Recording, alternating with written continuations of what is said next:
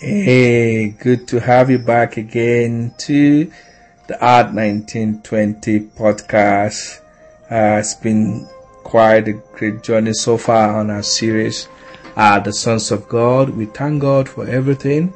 We bless His name for how He has been showing us mercy and how He's been drawing us closer and closer, even for us to become the man after His own heart, the man that He has chosen, the man that He can really be proud of. I hope you are following this series, my friends, and you are praying and you are meditating. For those of us that might have just maybe stumbling on this podcast for the first time, I will encourage you to go back and listen to the last 14 episodes or even more of the Sons of God series. At least start with this before you go to the other 60-something podcast episode that we have ahead in this podcast for men. And so today, like we promised last week, we're going to be looking at the life of Moses. It's how can Moses as a son of God inspire us as the contemporary sons to become all that God will have us be, even in our own lifetime here, so that others after we are gone can also speak of us. And so Moses, like we know, his name means draw out of water, which was the name that was given to him because he was drawn from water by Pharaoh's daughter. And so what are some of the lessons we can learn from him? I know the great lessons. One of it we all know is that he was the meekest man on earth, and that's what the Bible called him. He was the meekest man on earth, and he was also a great leader of God's people. But looking at some of the lessons we can pick from him as one of the sons of God in this series is one, we must avoid short paths. Short paths are full of obstacles. And so that's the first point, that he wanted, even before he came into limelight, he wanted to kill and defend the people of Israel, but that was not the path God wanted him to take. And God had to teach him the hard way. He has to go to the desert and spend 40 years to really become matured and be prepared for what God wants him to become and what God wants him to walk in. And that is one, but we also saw in the life of the people of Israel when he was leading them. So God told them a lot of things that, I can take you to the promised land through short path, but it's not that the short path is full of battles. It's full of a lot of battle. It will take you to the promised land quicker, but you might die on the way, or you might go in limping. So be careful of short path because it's full of battles. Sometimes you might say, I want to get there quickly, but at what cost? And so the question I usually tell my mentees or some of my friends is that, I always use this analogy to say, do you want to live forever, or you just want to live once? Do you want to shine forever, or you just want to sparkle for just a couple of months? Those are great questions and things we need to think about. 2, for God to fight your battle, you must hold your peace. And at several points, that's what we saw in the life of Joseph. So for God to be able to fight his battle, Moses had to hold his peace. So all of these things we saw in the life of Moses is that for God to be able to fight his battle, he had to hold his peace. Are you holding your peace for God to be able to fight your battle? So that's a big challenge for us as men to ask, is that are we able to hold our peace so that God can fight our battle? Then the next thing is that there's something we saw there, that outsourcing always backfires. You must trust God to go alone sometimes. There was a time he was doing a great leader, was doing his great job, and he said, I need to outsource some of my work, and he outsourced just based on the advice for his father-in-law, which is good, but it also has some consequences, but that was not the point or the time God wanted him to outsource some of the work. And we saw the ripple effect it had in the camp, and when he went away, and the rest were just misbehaving. So sometimes some journey, you need to go alone. So you need to ask yourself as a man. And in this generation, there's a lot of things people say that, if you have the money, if you have this, so why are you wasting time? Why not just outsource some of your responsibility or outsource some of the things you're doing and just outsource it out to people to do? Yes, the things you should do, but ask the Lord. Is the Lord asking you to outsource it? Because it might be a journey you need to go alone. You need to go alone for you to go well. Then the next lesson from his life is that never enter partnership with unbelievers. It's so crucial. It's so important. It's coming up here again that we can learn from the life of Moses. Then a caring leader think of the consequences of their action. And Moses was No, he was a good leader. Even when God said I was going to blot out the name of everybody, Moses intervened and said, God, you cannot do this. And so most of the time, Moses wanted to even do some things, but he would think about the people of Israel and all of the conditions and everything around, and he doesn't do it. So he was a man that thought of his consequences because he knows it will affect his followers. It's also the consequences that might affect our family members as leaders of our home. We need to be careful. And so if you care about your people, if you care about your children, care about your wife, if you care about the people you lead, even as a boss or even the head of department, or whatever, they know that whatever actions you are taking, both spiritually and physically, has consequences around those that follow you. And the spirit of intercession must be part of the life of a leader. Are you praying for your family? Are you interceding for your wife and your kids? Are you interceding for the people in the department where you lead? Are you interceding for the people that you've been kept in charge to take care of them? So, well, this is not church. Why should I be praying for them? No. A good leader must have the spirit of intercession.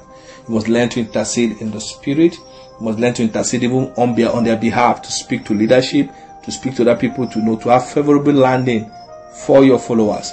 That is what a good leader should do. You need to have the spirit of intercession. What's another lesson we can learn from the life of Moses, our great patriarch that's gone ahead of us, is that you must build according to the pattern that is shown you. And that was God's instruction to him. In Hebrews chapter 5, it was repeated again.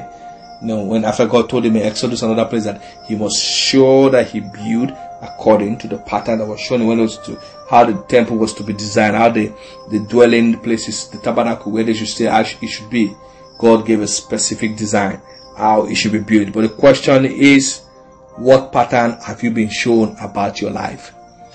The same question to me. What pattern have you been shown about your family? If you don't know the pattern, then you build wrongly. And the trouble we have today, a lot of men this generation are just doing trial and error. So we're just building not according to God's pattern for our home. We're not building not according to God's pattern for our household. So we are just going the way we want. So it's a challenge that we must try our best to see that we build according to the pattern that has been shown us on the mountain. What pattern has you been shown? What pattern has the Lord shown you for yourself and for your family? So that's a big question you need to ask yourself. Then as a leader, you also need to be sensitive to locations. Yes, God is everywhere, but God is more in some places. That's the difference between God and the devil. The devil cannot be everywhere, but he has agent everywhere. But God himself is everywhere. God is omnipresent and is omniscient and is it's all of the omni. He's there.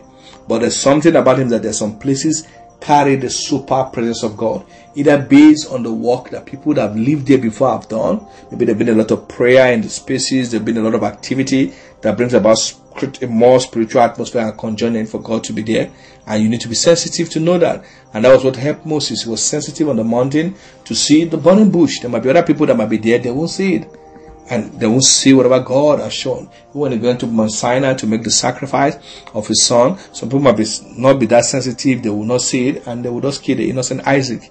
And so be sensitive. Even when you're offering your Isaac, when you're offering your thing, do you sense the presence of God? God is everywhere, but he's more stronger in some location than the other. So do you take advantage of that? Do you take advantage of that? You see, that was what the Ethiopian Enoch did with Philip. He was sensitive. He knew something different here about this guy. Then why can't I be baptized? This is an opportunity. Man of God, baptize me. So are you using opportunity to be sensitive? Please be sensitive to locations and to wherever you are. And sometimes when you're also sensitive, that God doesn't want to operate where I am now, you need to leave. His presence is outside the cycle of where you are. Then you need to break out of that cycle. Then you do that. So don't just live carelessly. Then the next thing that all of one of us must work on, another lesson we need to learn from the life of Sir Moses, is that anger can spoil all of the good work that we have done. And we saw that anger destroyed all the good work that our Uncle Moses did, and at the end of the day, he did not enter the promised land. So that's the challenge. That's a question to us. What anger are we struggling with? Take it to the Lord. Let the Lord deal with it for you now, because anger can destroy. As a man, anger should not be found in your bosom, because anger is only found in the bosom of a fool. And that's a challenge to me, myself too, to begin to think, do I represent a fool by allowing anger to dwell in my bosom? And that's one challenge for us. You also need to be careful of writing yourself out of error or self-righteousness. And that's what also happened to Moses. When he came down, was blaming the people, look at you, look at what you've done, you're burning the golden calf and all of that. Squeezed the book of law, made it into bitter things and gave them to drink. He was exonerating himself from all of the evil that's happened. Even when they were complaining about water and he was angry and he struck the rock, it was because he removed himself from the error of the people. The same Moses that pleaded for them. I said, God, if you're going to take them out, then take my name out. But he missed it at this point because he was not seeing himself as also sinner. But we see the people of old, Joshua and the rest of them, when they're also praying, even the servant and the other prophet also came. You can see the same pattern. When they're praying for the sins of the people, they first pray for themselves. Even kings do that. They say, God, we come, we confess the sin of our family, we confess the sin for ourselves, we confess the sin all around us. They do that. You don't remove yourself from the error. So it's very important. And so another lesson from his life that we can learn is that in our time of crisis, where do we run to? In your time of crisis, my friend, where do you run to? For Moses, he sat at the well to rest. And the well, like we know, it means the word of God. He sat to study the word, to look deep. So for you, when you're in crisis, do you run to your friend? Do you pick your phone and call your friends to give you advice, and sometimes becomes so ridiculous? They give you very fun advice that is not good. Let the Bible, let the scripture, let the presence of God be the place you run to in your time of crisis. Another lesson that we will learn from his life, from the life of Moses, it seems to have a lot of lesson from him, is that we need to learn to stay away from God's path so that his glory might shine. Sometimes we get ourselves so involved in the work, and so we block the path of God from radiating his glory. But it's a challenge for us that we need to know when to step away and allow the glory of God to work. Then the next lesson from the life of Moses, that we need to be a blesser. Learn to bless people. Learn to keep inventory of the good things that God is doing in your life. Inventory of miracle, so you can have a heart of gratitude. Learn to be a blesser. Bless people. When curse is coming to your mind, say, no, I cannot curse. I am meant to bless. Just keep blessing people. Keep blessing people. But even when you bless people, sometimes that they might not even deserve it. It's like you're healing a hot coal over their head. So learn to bless people. People of God, learn to bless people. And like we say, keep a journal of gratitude. What are you grateful for? What are you thinking? Not every time, just ask. What are you grateful for what the Lord is doing in your life, in your family, and in your destiny? May God help us as men to keep, men, most times we struggle with this, but it's a challenge for us as men to be able to keep a journal of gratitude. Either mentally or physically, but be grateful. Remember, do an anniversary of how God delivered you from one crisis to the other. God bless you. See you again next week. We'll continue in this conversation. This time around, we're going to deep into the life of Evangelist Philip and see what God will have for us as men, even from his life. God bless you. Bye-bye.